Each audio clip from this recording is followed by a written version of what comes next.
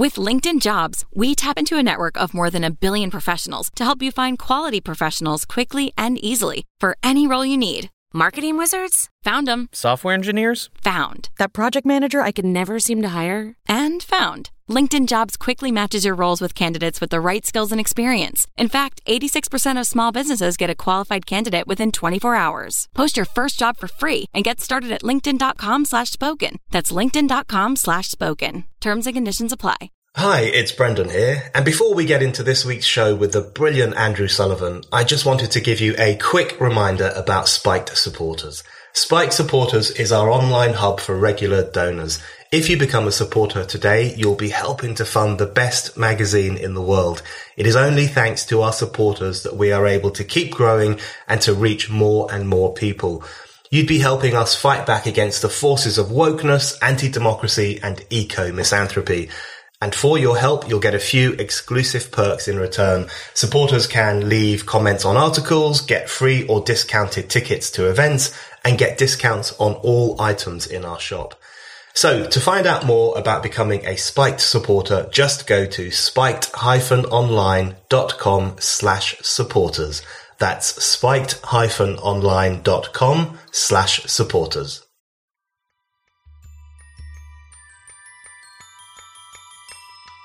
People in general liked gay people in part because we were the ones that said, don't censor it. We want to publish it. We want to put this show on. We want to say these naughty words. We were always the rebels. And now we're the censors. Yeah. And not only that, it is not the spirit of gay people. It really isn't. This is alien to us. We are not the Puritans. We are the resistors to Puritanism. And it's absolutely horrifying to see this great culture of rebellion, revolt, and free speech turn into a fucking church. Hello and welcome to the Brendan O'Neill Show with me, Brendan O'Neill. This is a podcast in which an esteemed guest joins me to talk about the big ideas, the bad ideas, the problems and the controversies of life in the early 21st century. In this episode, I am delighted to be joined by Andrew Sullivan. Andrew is a British-born, America-based journalist, essayist and author. He is one of America's best-known conservative commentators and has been described by the New York Times as one of the most influential journalists of the last 3 decades. He was editor of The New Republic from 1991 to 1996. He launched his blog, The Daily Dish, in 2000, and that blog was subsequently hosted by Time, The Atlantic, and later The Daily Beast. He has written for many other publications, including The Sunday Times in the UK, and he was writer-at-large at New York Magazine from 2016 to 2020. His writing can now be found at his Substack, andrewsullivan.substack.com. He is the author of numerous books, and he was editor of the highly influential 1997 book, Same-Sex Marriage, Pro and Con. His latest book is Out on a Limb, Selected Writing, 1989 to 2021. So, Andrew, I want to kick off by asking you, I guess, what is a fairly broad question, which is, what has gone wrong with the world of commentary, analysis, essay writing, opinion, the kind of world that you have been a leading player in for a pretty long time? It seems to have become increasingly shriveled, increasingly shrunken, fairly intolerant. It no longer seems to have as much room for people like you and others as it might have done a few years ago. So, in the round, what do you think has gone wrong with that world, which used to be a bit experimental and provocative, but now seems to have become a bit more closed off? When you say the world, do you mean sort of the established media that we have, Yeah. you know, like the major magazines, newspapers, etc.? Because obviously the big development has been the emergence of Substack and a whole variety of other options for people to write. The question is, why was that necessary? And why have so many of us been removed from positions within those institutions that provided, I would imagine for them, you know, a kind of useful internal dissent, you know, the best way I can put it, because, you know, with New York Magazine, which got rid of me, I never worked in the office, so I never had any actual knowledge of why. I was never presented with an actual accusation. I was never presented with anything I had done that required me to be fired. They had nominated me for a Pulitzer the year before. So it's not that they didn't appreciate my work. In fact, my relationship with the editors there was very strong, but I was brought in by an editor I'd worked with for many, many years, for decades, Adam Moss, who was a genius. I mean, he made New York Magazine what it is, and he also, when he was at New York Times Magazine, he published some of my big pieces in the 90s and early 2000s, which really you can't imagine them running in that magazine today. Things like, I wrote this big essay on the he hormone, about testosterone. I wrote a piece actually called What's So Bad About Hate, which was an attempt to completely detonate the whole argument around hate crime law, all of which he gladly published. He published a piece in defense of the pharmaceutical companies. In other words, this was in the New York Times Magazine, appeared on Sunday in every upper middle class educator family. Amazing guy. And he's the one that wanted me to come back to New York Magazine after The Atlantic. And as the thing went on, I was there for 4 years, it just became, and he quit after 3, which was really the beginning of the end. He quit because he'd done it for a long time. He needed to move on. And then you began to feel the pressure from exactly the kind of people that are exercising the pressure now at Netflix, for example, with Dave Chappelle, which is junior staffers, fresh out of universities, full of the SJW orthodoxy, who started to complain about my pieces not by countering their arguments, but by going to human resources, HR departments, and saying, publishing this guy on these subjects, particularly the Me Too movement at that point, before the Floyd explosion, rendered their workplace a hostile environment. And therefore, they needed me to be gotten rid of, or they would have to quit.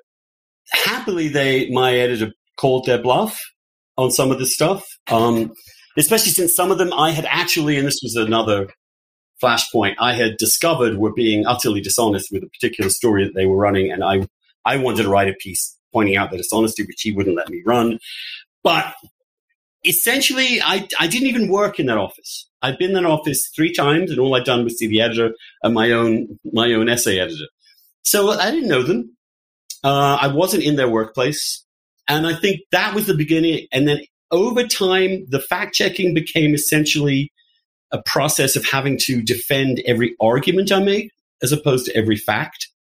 Then of course, the summer of 2020 happened when the big purge took place under the auspices of the Black Lives Matter movement, where a whole bunch of people were culled, including me. When I asked the guy I trusted what was going on, he had to sort of eventually say to me, I don't really understand, but these people do not want to work with people who disagree with them. And I think if you were to, and when they fired me, you notice that the explanation from them didn't actually create any, actually conceded, I don't know whether we can have a quote unquote conservative in our pages ever. Mm-hmm.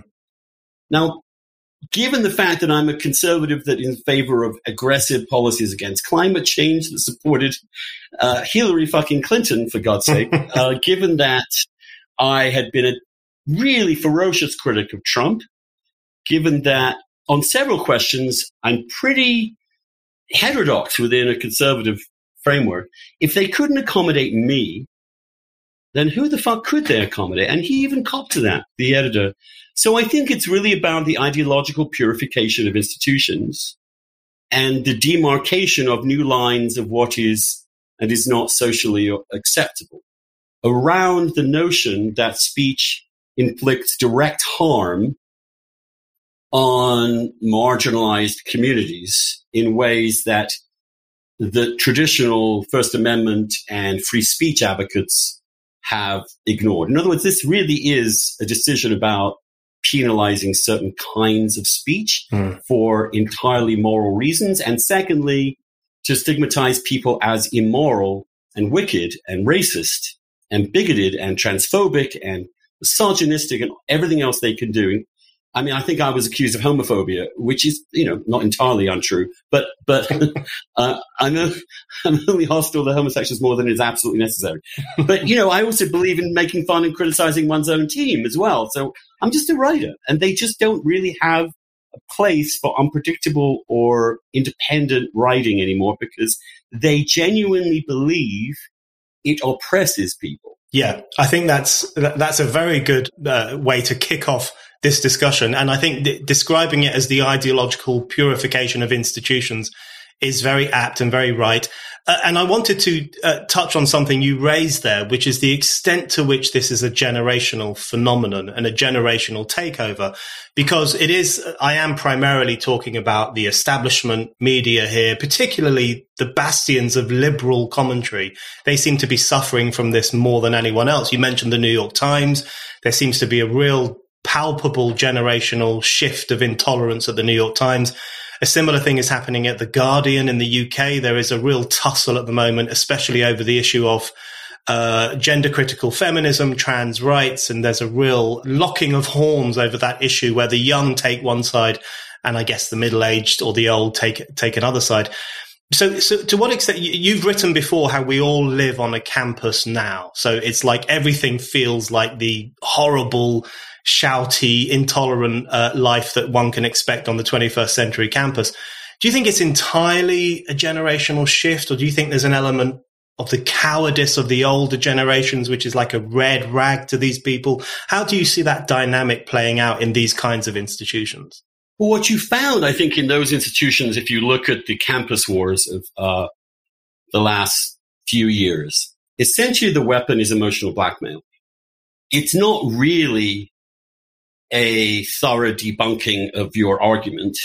It is, again, the invocation of harm to various marginalized communities who are portrayed as monolithic in their views and universally hurt by speech. And you can see the conflation of speech with violence, which is in the rhetoric and in the language, this new language, that it's that I commit violence every time I write a sentence, not just any violence, but violence against particular groups. And it worked. It turns out if you scream and shout and say you're in pain and in trauma and you can't function because someone said something you don't agree with about some core element of someone's identity, then because these universities have now also taken this extraordinarily new position of being essentially the equivalent of kindergarten or primary school teachers, in which their first duty is safety and comfort for their students. This is even more in American elite universities, which are incredibly expensive to attend. So they were also this huge leverage of mommy and daddy's going to take me somewhere else, and all the other mummies and daddies are going to see this. So there's that too. The refusal at any point to take a firm stand and say, no, we stand behind the traditions of this institution. The liberal elites, the people who I would call as liberal, not leftist, but people who we think could be left of center in policy discussions, but nonetheless support basic academic freedom and basic diversity of views, they could not bear the experience of being deemed one of the bad guys. In other words, one of the bad guys, not just in any narrative, but in this central liberal narrative of are you for the civil rights movement or are you against it? Are you for this or against that? Without any real investigation of what claims are being made, which might be different than the past.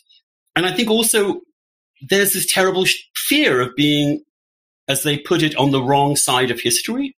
So for these middle-aged alleged liberals, they were terrified of that particular, and one act of cowardice leads to another, and the greater and greater success of the emotional blackmail tactic then just gradually spreads and spreads. What you're seeing today on Netflix is a walkout, a big tantrum, essentially, a pissy tantrum on the grounds that you've hurt us, we're upset. And the response to that should be, in my view, if you're upset about a product we put out there, even though we put out plenty of products that you love and have actually catered to you, then you don't belong here.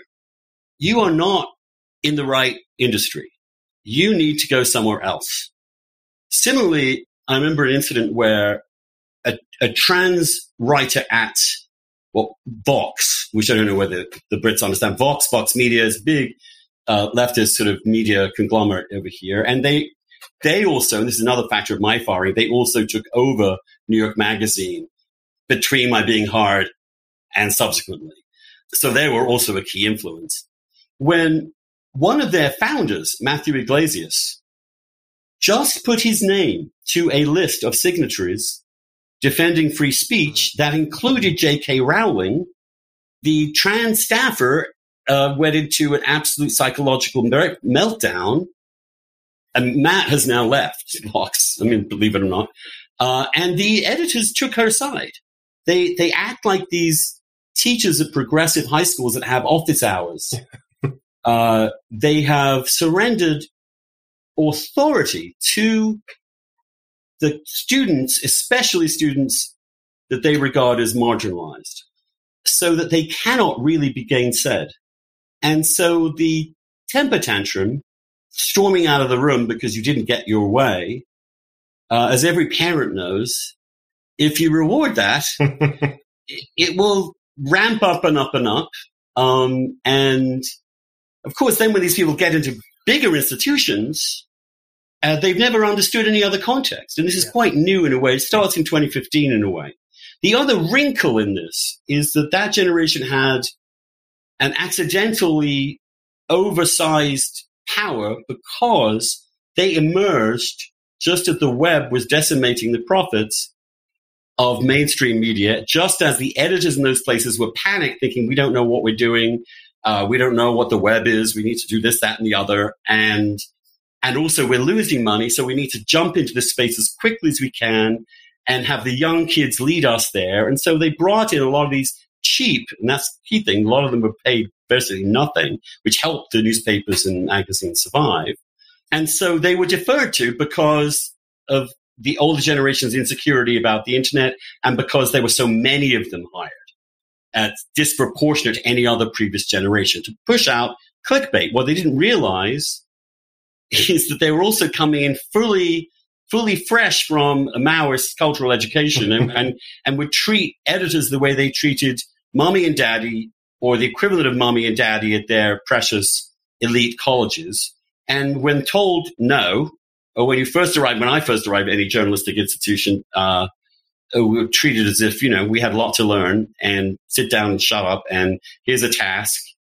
Well, this was just completely inconceivable to these people. And so once again, the leaders of those institutions then lost their nerve. Now you add to that the victory of Donald Trump, and you put that in the whole mix so that now you have a figure in American politics that seems, even though I think this is a kind of grotesque caricature, but it's not without truth, that he represented exactly the white, heterosexist, oppressive tool that we now all have to fight.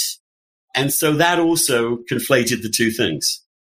That's a very useful outline of basically where we're at the moment and the relationship between the temper tantrum lobby and the insecure, cowardly, middle-aged people, I guess, or older people who run some of these institutions. But I wanted to, before we move on I want to talk to you about many things, including race and sex and gender and all the big issues. But before we get onto that, just on these young people who are moving into journalism, moving into organizations like Netflix, moving into cultural institutions, corporate institutions, you describe it as a form of emotional blackmail, which I think is a very good way of understanding the impact that this kind of behavior can have. It does essentially blackmail people, force them to genuflect to the new ideology, to give in to the demands of the new up and coming members of staff. But I wonder if the question I've always tussled with is how real are these emotions that these young people claim to feel? Now, I flip between thinking on the one hand, they're being very manipulative and using their temper tantrum as a way of getting what they want. And another part of me thinks that it might actually be something even scarier than that, which is that they do genuinely feel physically, emotionally, existentially harmed by Andrew Sullivan. Like, they're not making it up. That they really do watch Dave Chappelle stand-up gigs and they are triggered. They feel ill. They feel under attack. And I say this because I spoke at Oxford University a couple of years ago, and someone asked me a question about rape culture, and I said I had a problem with the term rape culture. I said I thought it was a potentially censorious idea. It could give rise to attacks on culture and art under the guise of protecting women from rape. And the person who asked the question started to hyperventilate, had to be assisted out of the room. I mean, this was a real physical manifestation of the phenomenon of triggering, I guess.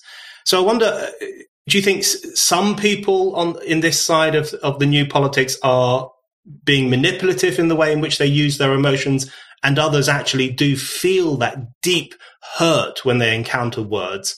And what do you think we can do about that kind of problem? I fear, Brendan, it's the latter, like you do, that these feelings are genuine. Mm. And when people with those very strong feelings walk into your office and you're also responsible for them as an employer, this is what Ted Sarandos at Netflix was kind of saying. I realized people were hurting. Well, my response would be, if they're hurt by this, they need to just grow the fuck up and get into an industry where they will be coddled for the rest of their lives. But look, these were children in general. These are children of the upper middle classes, if not the full-on upper class. They have been told from the get-go that they're special. There's nothing that can... They've been told that the greatest sin of anything is to take into account someone's identity when you even see them. In fact, they're both trained to constantly see this identity and also to be constantly aware of the terror of sinning against it. So there's that. There's the implication that anything you might do wrong is really not your fault, but a function of the system. You are protected by helicopter parents from any real engagement with a hostile or difficult world.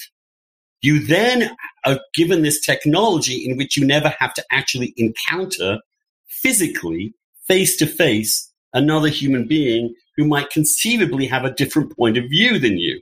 So you literally have no machinery to encounter difference of opinion. You are been taught, trained, reared to be utterly, by a function of parenting and a function of technology, to be incredibly emotionally fragile. Because the only way you develop resilience is confronting hostility and difficulty. That's how you learn. I mean, that's the only way you learn. And these children, and they are children at this point, they're adult children, have no ability to navigate that. It's really pitiful. And can't look you in the face. I don't know if you've had this experience, but I've engaging in one-on-one conversations sometimes with students or people in that generation who start talking about something. They may not even know that I disagree. I might be in a context that they don't know who I am, or they know roughly, but they don't really know. I'm world famous in Poland. I'm not that. But what happens is that I will then tend to just ask a question. What do you mean by what's a system? What do you mean by harm? What is your definition of violence? How many people have done that? What are the data on that? How many unarmed black men were shot dead by cops in America last year? Do you know the number? Just these kind of questions. Within 4 or 5 minutes, when they actually notice a pattern of skepticism in the questions, they say, I feel uncomfortable. I'm feeling oppressed. I have to leave. They can't sit in the same space as someone who might challenge this view of the world. And again, it would be nice to think this was the notion that it is either cynical manipulation or genuine feeling, I think that's not either or. Yeah.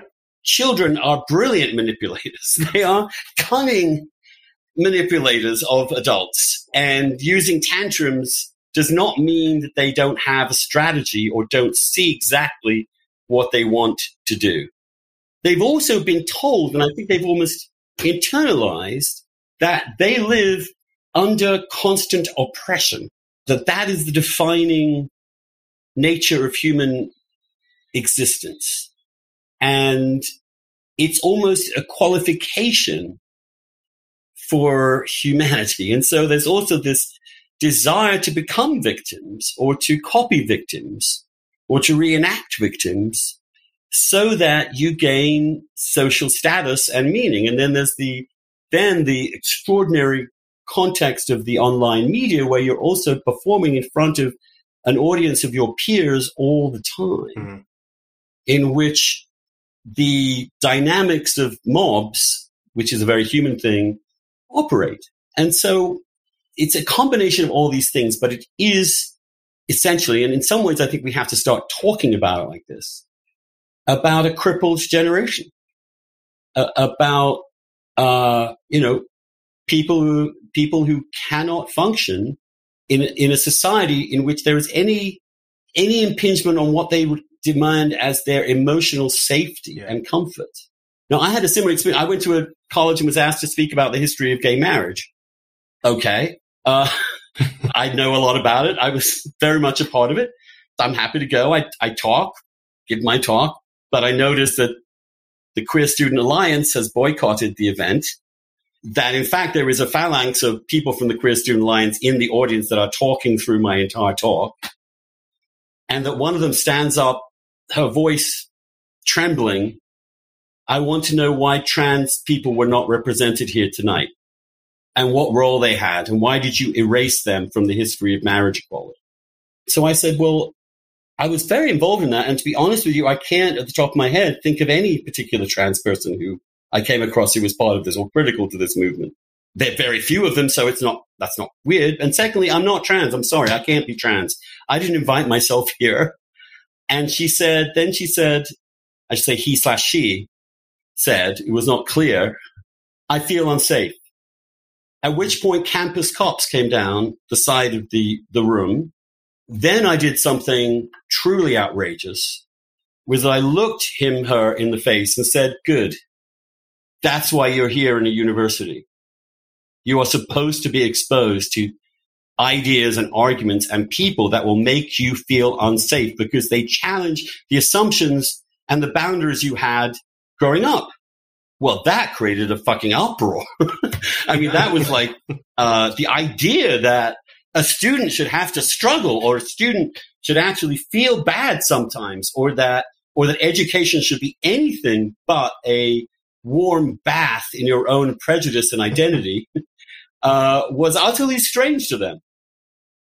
It's not like the lefties that I battled in the 90s, who, however, they deployed this weapon of you're a racist, you're a white, well, now it's no longer racist, you're a white supremacist. Everyone's racist, but you are a white supremacist. They nonetheless could actually counter with arguments and would engage in to and fro, and their views would be included in the media, but they would also be at the New Republic. In some ways, if you look back at what I did there, it looks very similar. I had lots of members of minorities writing pieces challenging this orthodoxy, non-leftist minorities, but also plenty of material that would also be very consumable by left-wingers and liberals. So I do think it's a emotionally, psychologically crippled generation that is essentially having a huge tantrum. And at some point, someone with authority has got to say, shut up, you don't know what you're talking about. Do you have any idea what oppression actually means? Do you have any idea how unbelievably privileged you are by any other context in history or geography?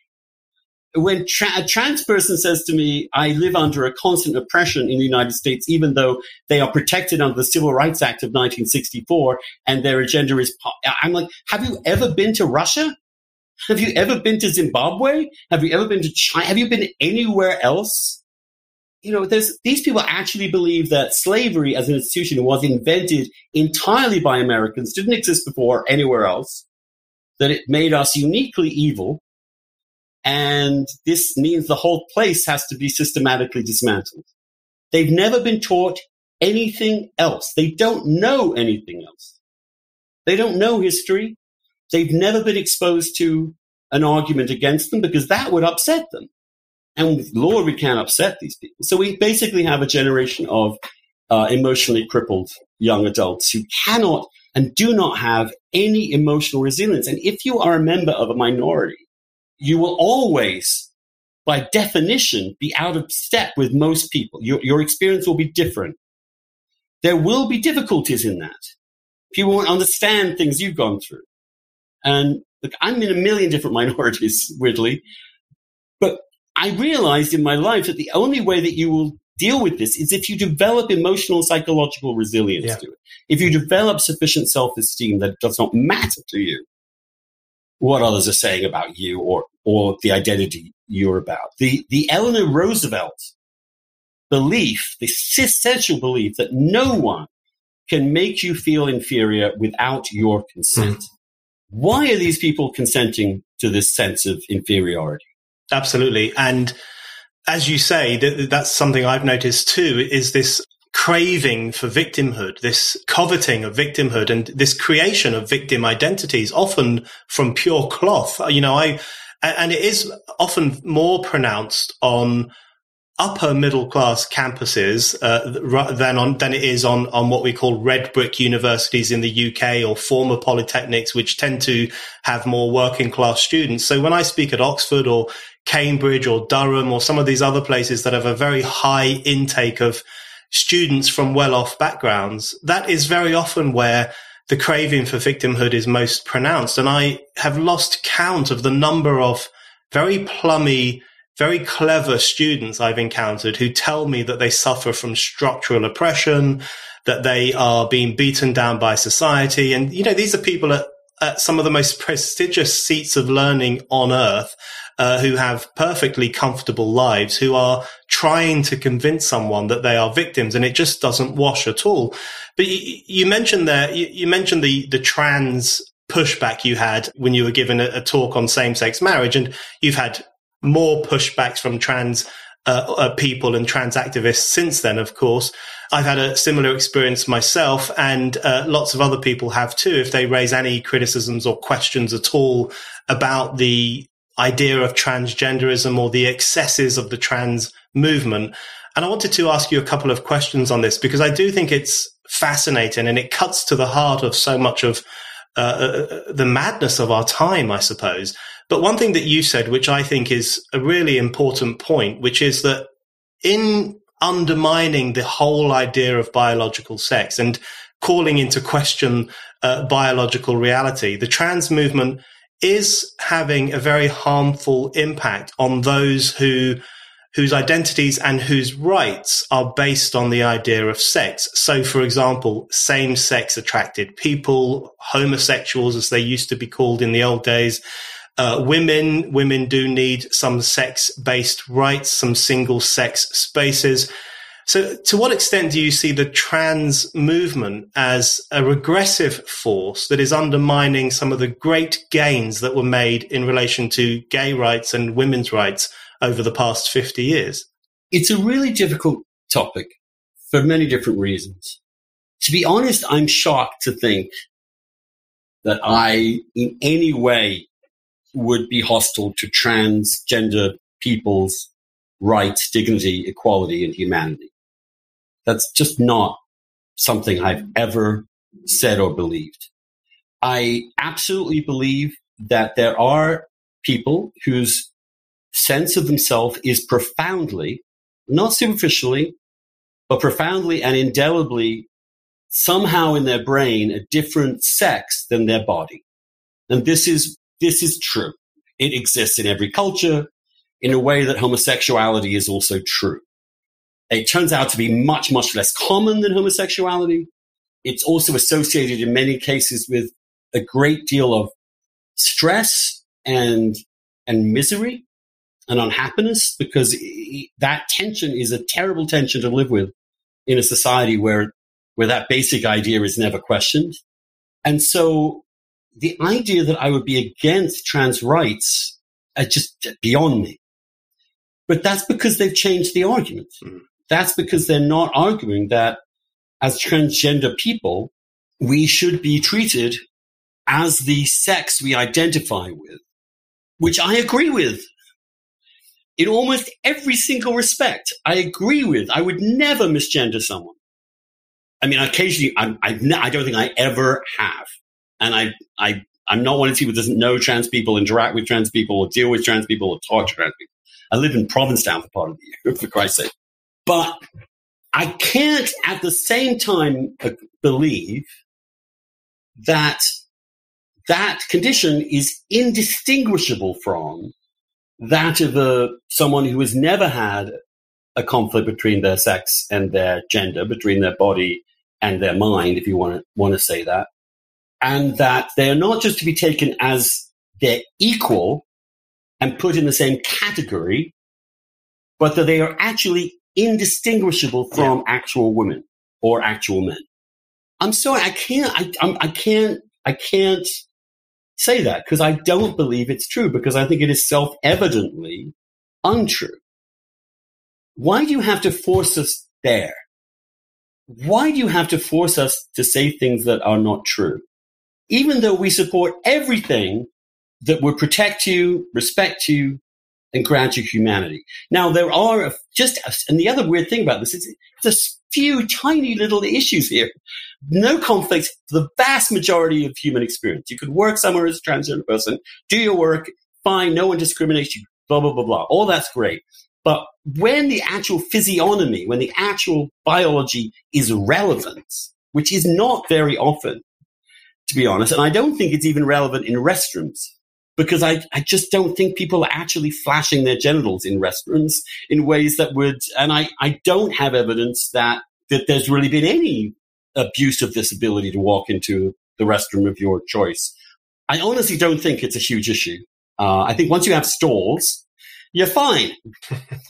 But the question of sports is a question, and the question of terminology medically is also important. That they started by saying sex is different than gender, and they ended by saying gender replaces sex. And it's the second I won't acknowledge. Yeah. That's all. I won't acknowledge it. I won't say it. I'm reminded of Orwell's dictum that, the party's final command is for you to deny what is in front of your eyes. And when you look at the Chappelle special, which I do urge people to watch, because it's I don't think it's his best, to be honest with you. I'm a big fan, but I don't think it was his best. But the essence of the disagreement is not his love or respect for trans people, which I think any reasonable person watching that would be completely persuaded by, but that he will not say that a vagina that has been constructed to look like a vagina is in every single way the same as a vagina. And he's right. It isn't. And it is something people talk about. It's kind of rude to bring it up. One doesn't want to bring it up. But if that's you're insisting, I believe that, then we have to bring it up, because we have to make the counter argument. It'd be like me saying that I'm oppressed because when I have sex with my husband, he's never gotten pregnant. It's absolutely awful. And I think denying that he might is, we're at that Jesuitical point. Now, having been trained partly by Jesuits, I can see that. But again, why do we have to talk about this really? Unless you are insisting that people have periods as opposed to women. Now, to take that particular issue, people with uteruses, non-prostate owners, these are the new terms in which people are being deconstructed into parts in such a way that their sex is deconstructed and their gender is deconstructed. And that word I'm using deliberately because it's philosophically what's going on too. It is driven by a belief that we have to dismantle the language as well as we dismantle liberal society to destroy all categories that are fixed, that might in any way be used as a means for enacting what they understand to be power structures. Now, quite how post-war, largely French post-structuralist ideas are now dictating the public policy of traditionally liberal societies. The vast majority of whom have not even heard of these people. Yeah. Is quite a remarkable achievement of the far left. I mean, you've got to hand, this is, Alinsky was a smart guy, and this is, they've isolated where they can do this. They haven't gone to the masses. They're not going to, that's not, you need the dictatorship of the proletariat. You need a vanguard. They find them in these schools. They slowly chase out everything else. They totally do not ever mention the other side of a topic. I can't tell you the number of times I've had conversations with people who are in gender theory, or gender studies, or queer studies, and I'd say, well, what about testosterone in the difference between men and women? They look at you as if they've never heard of this. When you say, what about biology? Well, they say, well, biology is itself a construct created by white men to oppress me, so I'm not going to accept that. Now, they're being philosophically very coherent, because this is what the philosophical coherence of that worldview is. And they are visiting this worldview upon large numbers of majorities of people who actually grown up in reality.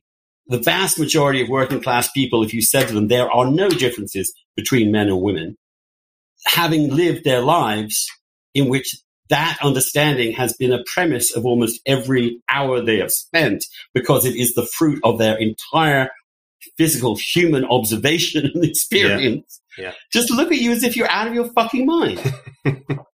Why has this society not had the health and strength to say, you guys just need, first of all, you need some, at this point, mental health support. And secondly, you need to not be in these places where you think that's your role, because that's threatening everybody else.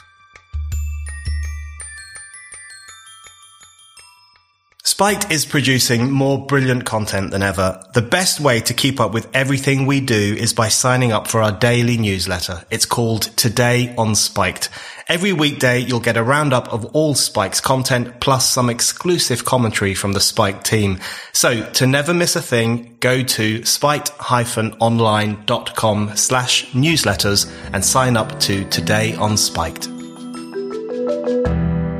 For me, that is the key issue with, I always make a distinction between trans people and the trans movement or the trans lobby, because I think most trans people want to live a pretty normal life with all the freedoms and comforts the rest of us enjoy, and they have absolutely every right to that. Whereas the trans lobby is pushing us further down this road of what you talked about there, which is essentially this compulsion to lie, that they are compelling us to say things that some of us don't believe to be true, that trans women are women, literally women, that you can change sex through a simple declaration, simply by clicking your fingers, all of these things which run counter to the reality of our eyes, the reality of our experience, the reality of thousands of years of scientific and social understanding. And it's that aspect of it that I have a genuine problem with, and which I find very interesting and worrying.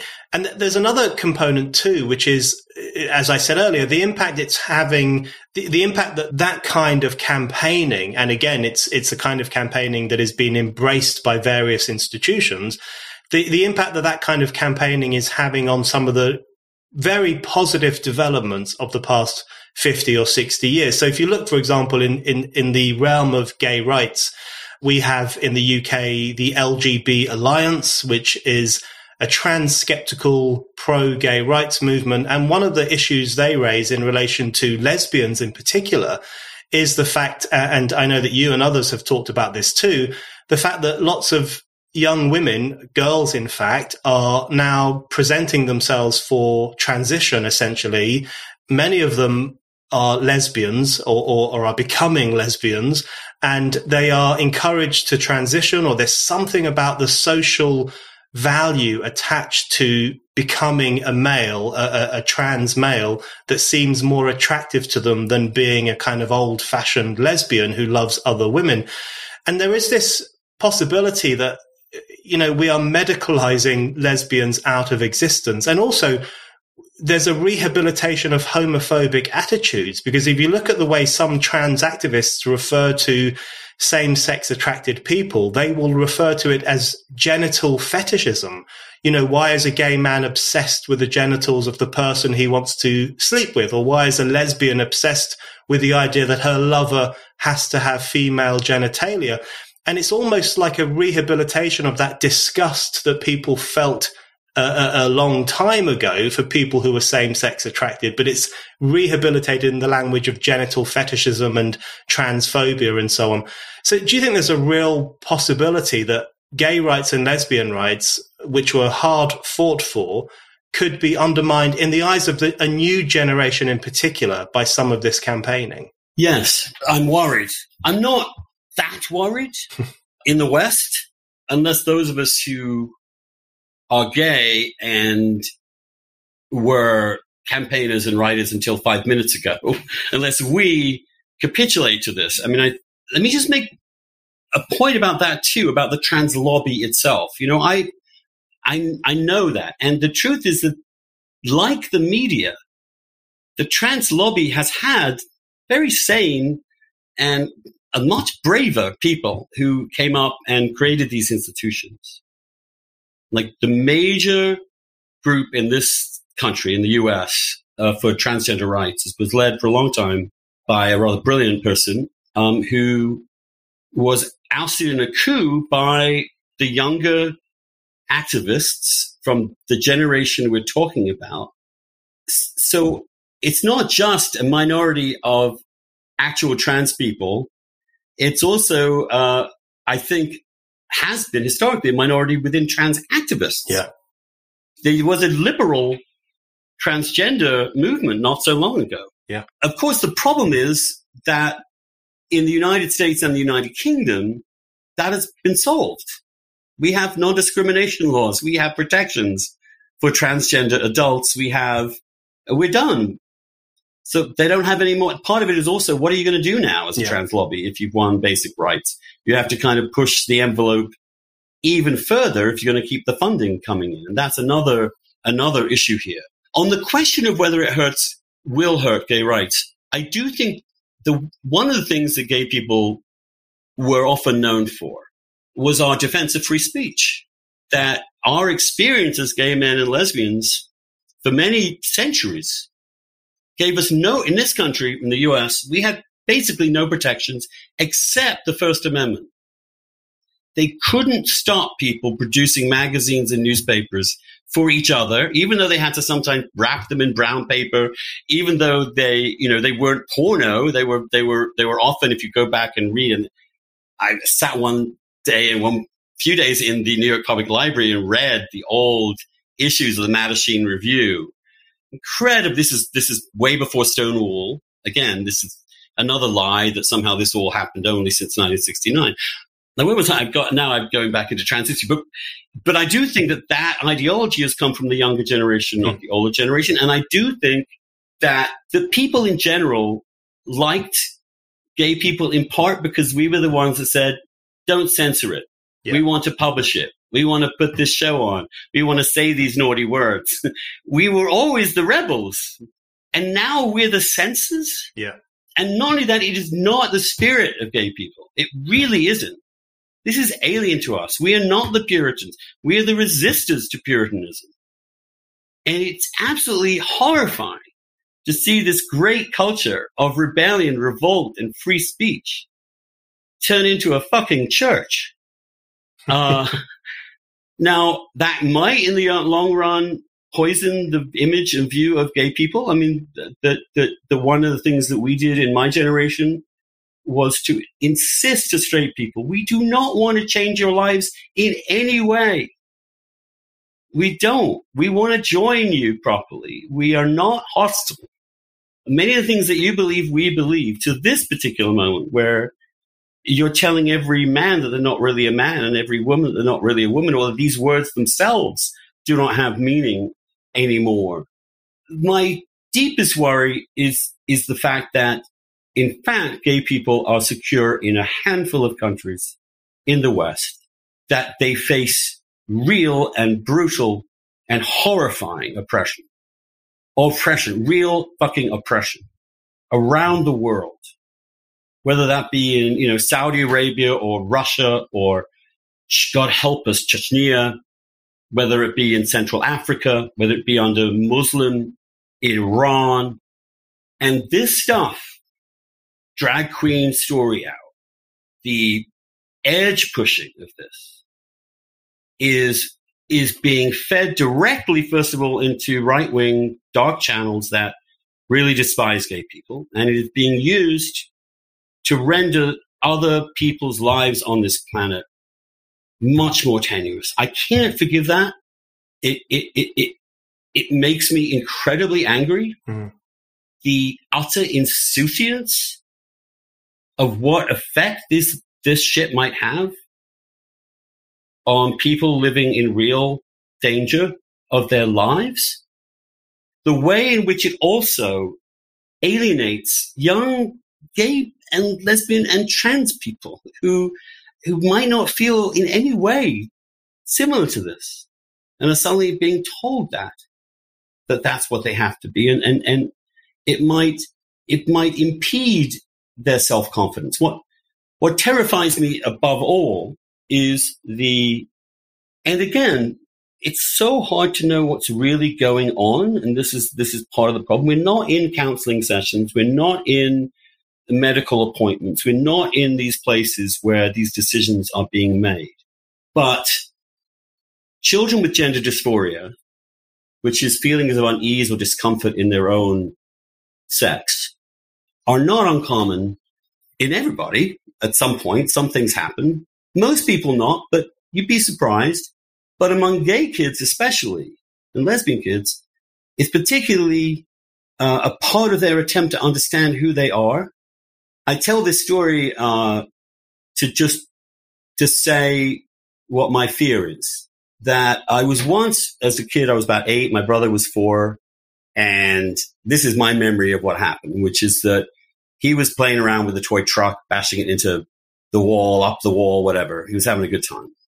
I was sitting there reading a book, not doing something that socially necessarily synonymous with masculinity. And my grandmother was in the room with my mother, and my grandmother looked at my brother and me and said to my mom, well, looking at my brother, well, at least now you have a real boy. Hmm. Now, that hits deep.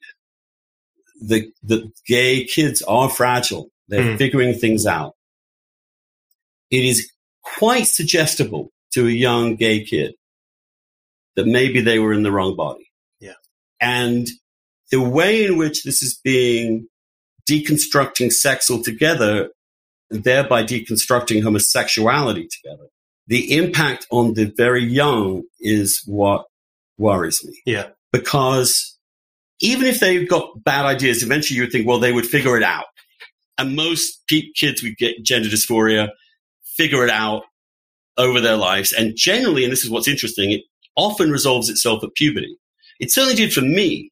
I mean, I was never really insecure as a boy. I really wasn't, but I was aware that was a question mark about me, and I wasn't quite sure how.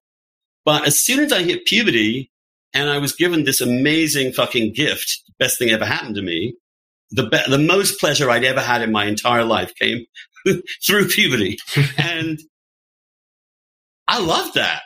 I didn't want to let go of that. That was fucking great. I had no issues then. It was like, oh, this is what being a man is. Oh, fuck yeah. I can do this. I still have the small problem is I don't want to have sex with women. Well, I'll deal with that in a bit. But this was great. Now, imagine a scenario in which that boy, in which I, for example, suddenly came home and the teacher told me this. All my friends are saying this. And it's in TV. I'm probably a girl, Mom. Yeah. and they decide that they don't do sufficient amount of mental health and background, and they don't vet enough. And this is the key question. How carefully are they vetting? That's what I don't know. And I support care for trans kids who genuinely need that care. I have qualms about it, to be honest with you, but I think under responsible and careful, there are people for whom puberty operates in a trans mind as something truly devastating and there are ways in which you just want to help the kid. And there are genuinely trans kids. So I'm not one of these people that just wants to say this is always irrelevant. It is. Sometimes it's very relevant. But the possibility of that young boy deciding to become a girl, put on puberty blockers so that his dick and balls, I'm tired of euphemisms, never develop. They remain a little boy, is Willie, all the way through 17, 18 years old. Then they do cross-sex hormones. He might figure out that he was more comfortable as a man and go through a terrible crisis. The one thing that will be unavailable to him forever will be an orgasm or a child. Yeah, I don't know how anyone can justify a child making a decision about something they have never experienced, have no understanding of, but actually is one of the things that makes life most worth living. I just don't know how a child can meaningfully consent to that. Yeah. And I don't think being concerned about that is being transphobic. I think being unconcerned about that is homophobic. Yeah. And I do not see why, and this is what worries me. So let's say that's happening. You would think that the trans movement would be incredibly worried about this. Who wants to have someone who isn't really transition? Who wants to make mistakes like this? Not only that, but these mistakes could lead to a backlash and prevent any treatment. So you would imagine the transgender movement would be calling for much greater vigilance, care, careful assessment, but they're not. Mm-hmm. They're actually arguing for the opposite, which makes me worry about their motives here. Yeah, that's a very good and important point. And the other thing you mentioned there was freedom of speech, of course, and the gay rights movement was known for its favor for freedom of speech, its countercultural tendencies at times, and its desire to publish things that were allegedly unpublishable or unfit for public consumption. And across the countercultural movement of the 50s and 60s and 70s, there was, among the left, particularly on sections of the left, there was an interest in freedom of speech and a belief that freedom of speech was, in many instances, the best tool that oppressed minorities had in order to make the case for their own freedom and to push forward the case for their freedom. That has changed, as you described, that has changed absolutely radically. And now, very often, minority group movements are often best known for censorship rather than freedom of speech. The trans lobby is a very good example. There are sections of the gay rights movement which seem to be more interested in censorship of offence these days than protecting freedom of speech. There are other self-selected community groups, particularly in the UK. There are Muslim community groups who do not represent all Muslims by any stretch of the imagination, who are very interested in clamping down on so-called Islamophobia or any offence to Islam or any offence to the Prophet Muhammad and so on.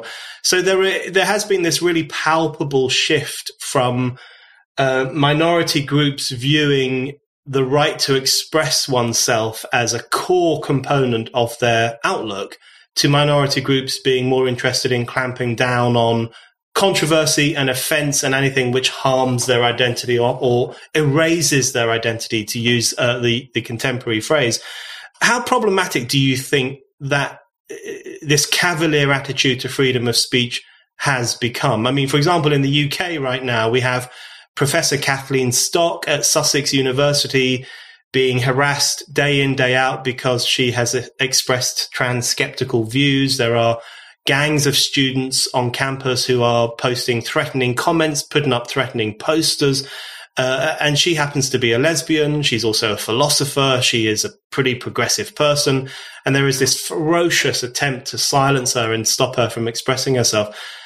How bad do you think the turn against freedom of speech has become? And how would you go about convincing some of these younger people that freedom of speech is actually pretty important? I would tell the story of the most successful civil rights movement of modern times. That's what I would do. Yeah. I would say that when I wrote The Case for Gay Marriage in 1989, it was regarded as a completely preposterous notion. I was told that it was the dumbest idea to come down the pike in forever. Told that on TV. I was dismissed. Because of a mischievous editor, Mike Kinsley, who wanted to stick it to the cons for their double standards on marriage. And because of a young gay man who just was beginning to reimagine or trying to imagine a future, that came out. It was a piece of writing. It was opposed at the time. I mean, the idea was as opposed by the queer left as it was by the religious right. Yeah. It violated taboos on both sides. And so it was in today's climate, that piece might never have run. We of all people, I just can't believe it. There are so few of us actually. The only reason we've had our achievements, our civil rights gains is because of our speech rights. In the process of those speech rights, I also took the position, along with my colleagues in this very nascent movement that was about 5 of us, that I would go on every single show. I would debate anyone, anywhere. I would go to fundamentalist churches. I would go to Catholic colleges in order to have a civil debate to prove that we could talk about this. Because I genuinely believe that if we could argue this, my arguments were stronger than any they had. So why not want to have the debate? You do that. You do it with a certain amount of generosity and a certain amount of civility. And you do that from the ground up, and you're genuine in your views. And you invite and respect the opinions of those you disagree with. Urge them to come together and have an argument with you. When I produced my anthology on same-sex marriage, I included pros and cons. I published Bill Bennett. I published some of the most right-wing religious figures because I thought their arguments were weak. But I found the best and I put them in there. That's a liberal spirit. And that liberal spirit achieved an extraordinary thing. In one generation, it changed people's minds because they could see that it was in the public sphere. We weren't afraid. We weren't bullying. We were talking. And they actually listened. And some of them just thought, well, that's a pretty good point. Maybe, I can see that, and got used to it. And I look at it today and I'm like, who are you trying to win over? Who are you trying to persuade? And you realize they're not actually trying to persuade anyone. Yeah. They're trying to bully people. I just ask you to think of the extraordinary paradox that the gay person, the person, it almost makes me emotional to say this, the people most fucking bullied growing up, inflict that on others. It makes me as upset as I am angry about it. It's because they've lost their way. They've lost their way, and they can't see out of it. I'm angry, but I'm also sad that that's how they feel. I'm also, to be honest with you, because I'm part of this generation that did this work and did it while we were also dying, to have the current generation treat our work as if it's irrelevant, meaningless, and insufficient. Mm. The contempt for us from this younger generation, the absolute lack of any respect for the movement we led, the way we conducted it, or the successes we had, it takes my breath away. Those are very powerful words. And it brings me on to my final question. Well, actually, I have 1,000 questions, but alas, we are running out of time. So my final question for you, in relation to the various things we've been talking about, the various things you've been writing about brilliantly over the past few years, and following on from that point about freedom of speech, I wanted to ask you, to what extent do you think woke culture, or whatever we're supposed to call it — it can be very difficult to know what to call this current climate, this current political atmosphere — to what extent do you think it represents an assault on the gains of Western civilization themselves? You know, not only the leaps forward that have been made over the past 50 or 60 years in relation to certain rights and certain liberties and certain equal rights too, but also the foundation stone of enlightened, civilized Western culture.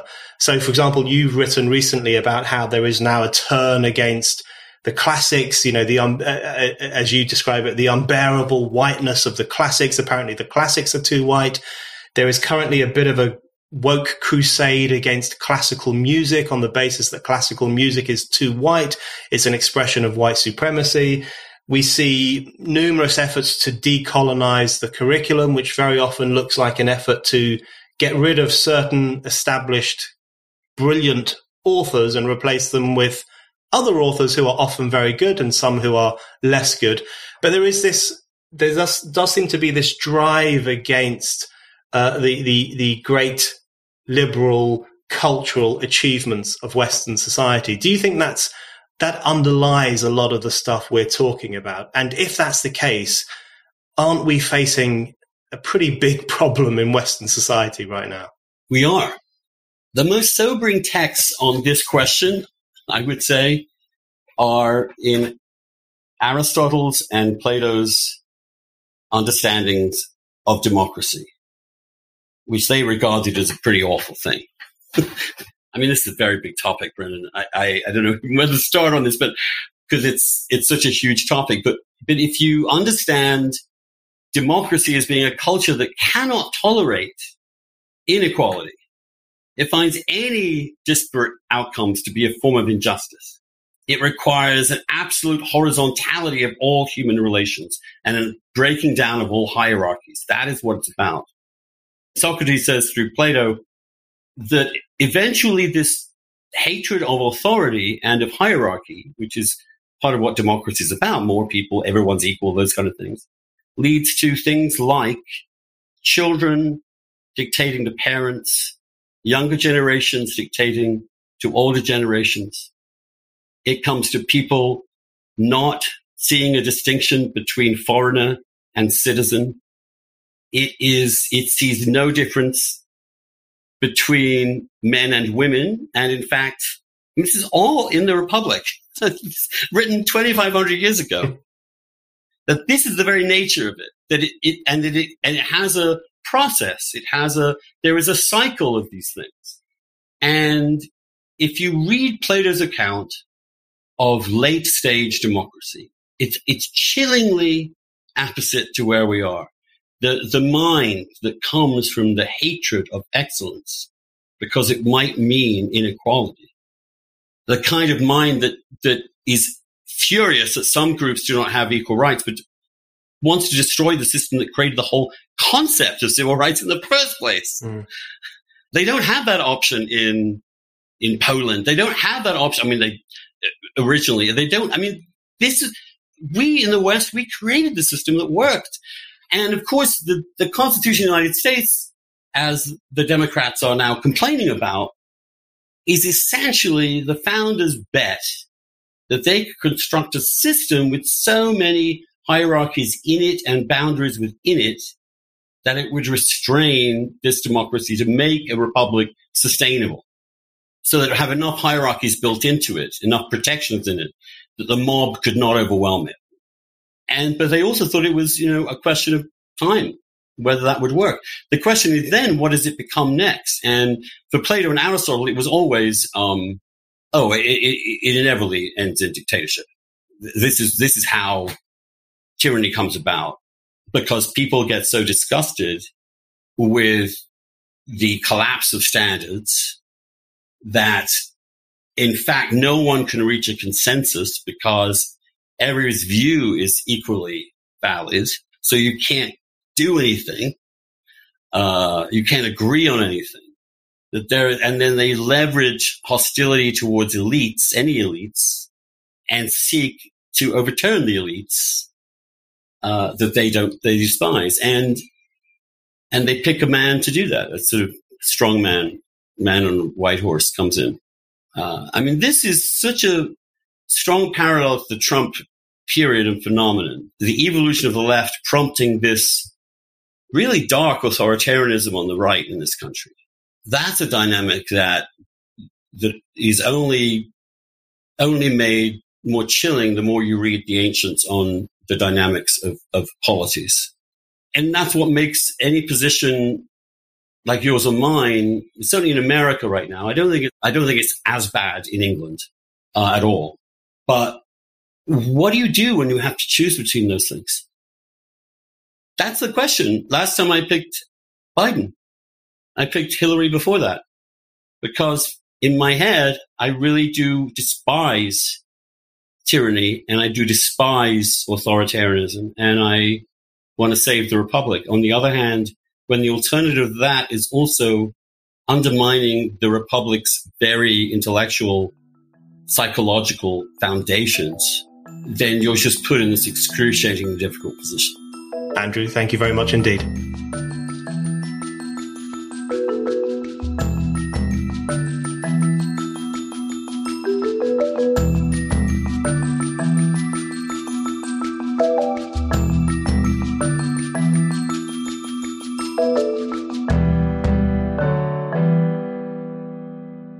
Thank you for listening to The Brendan O'Neill Show. We'll be back with another guest and more discussion. Don't forget to subscribe, and in the meantime, keep reading Spiked at www.spiked-online.com.